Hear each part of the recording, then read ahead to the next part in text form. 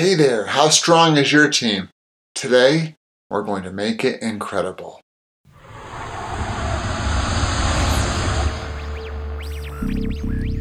I spent the last 10 years teaching corporate America leadership and teamwork. Now, I've left my 9-to-5 job to help as many people as possible become leaders in their work and personal lives. Some say leaders are born, but I say they're built. This podcast is the beginning of my mission to create change on a massive scale. Join me and follow along as we explore leadership, teamwork, and growth together. My name is Brian Rollo, and this is Lead with Impact. Hey there, this is Brian. Thank you so much for being with me today. In today's episode, I would like to talk a little bit about creating incredible teams. We've talked before about the fact that a leader is really only as strong as his team or her team. And it's so true. If you think of a sports team, for instance, a coach is only ever really as good as his or her players. And a chef needs quality ingredients if they want to make a great and delicious dish. In both cases, you can't do it by yourself. So it's the same with a leader in any sort of corporate or business setting. You need great team members in order to be a great leader and in order to obtain high performance. And so many problems are created because a leader doesn't have great team members to start with. Jim Collins, who is the author of an incredible book called Good to Great, he said this.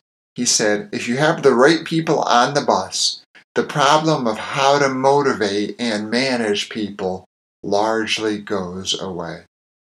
The right people don't need to be tightly managed or fired up. They will be self-motivated by the inner drive to produce the best results and be part of creating something great.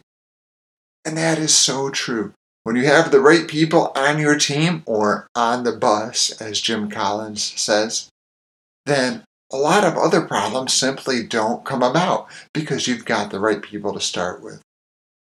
And the inverse is true, of course. If you have the wrong people, problems do arise, sometimes continually, and it can just drag you away from your main goal of building your business and accomplishing great things. So how do you do that? How do you get those right people on the bus? We need to be really careful, of course, with your hiring procedure. Who do you let on the team? Who do you let on the bus? If it's just anyone, there are going to be problems. One of the best things you can do is have a predisposition towards action-oriented people. If you think about it, there's really two sorts of people: thought-oriented people and action-oriented people. And they're both great qualities, but to get things done, you need action-oriented people. And by the way, these aren't mutually exclusive. But the problem is, if you have a team with a lot of thought-oriented people on it, things just might not get done. And there's a very true saying that it's much easier to train and educate an action-oriented person than to motivate and activate a thought-oriented person. So you really want to make sure that the people on your team are action-oriented. One of the great ways to do this is when you talk to them before you let them on your team, ask them what they've accomplished, not what they've thought about doing, not just a list of references or places where they have worked, but a list of things that they've done, that they've accomplished, and that they can show you. This will start to ensure that you are bringing on somebody who has actually done things and has the capability to take action. Once you do that, you need to put these people in the right place. Use a sports analogy again. Even the best football coach has to put people on the right or in the right position. For instance, if you had the world's best offensive lineman, big heavy guy, 330 pounds say, he would make a terrible wide receiver, which is the position that needs to be able to run fast and catch the ball. And the opposite is true. If you had the best wide receiver in the world, somebody who's really fast and quick and can catch anything, he'd be in big trouble if you asked him to continually be your best blocker and block those big mean guys on the other team. That's not his strength. So a coach puts the right person in the right position. Chess instead of checkers.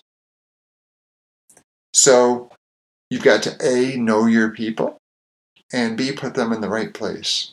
And one of the obstacles to this sometimes, especially in bigger organizations, is the org chart.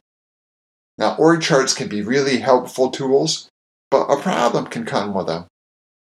And that problem is we feel glued to them. In other words, a person must go to step 1, then step 2, then step 3, then step 4, and that's the only way it goes. And if you're not at step 2, don't even think about going to step 3. Or if you're not in this particular lane, don't even think about going over to that lane. The problem with that is if you become beholden to these pieces of paper, you will not be able to put the right people in the right places, because that's just not the way it works. If you have a position, say at step 4, if you are obligated to only look at people in step 3, your pool is going to be a little bit smaller. You may have the best person in the world at step 2 that just needs a little bit more development. So be careful of that org chart. And this all comes down to communication and collaboration. Knowing your people, knowing their strengths. And you have to bring on people who are willing to communicate back and willing to collaborate back. That's the second thing you really need to see from them, is they have the ability to communicate and they have the ability to collaborate with others.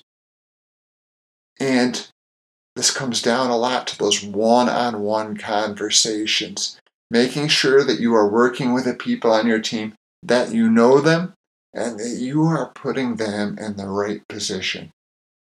So you should know for everybody on your team, not only what they're doing now, but where they would ideally like to go.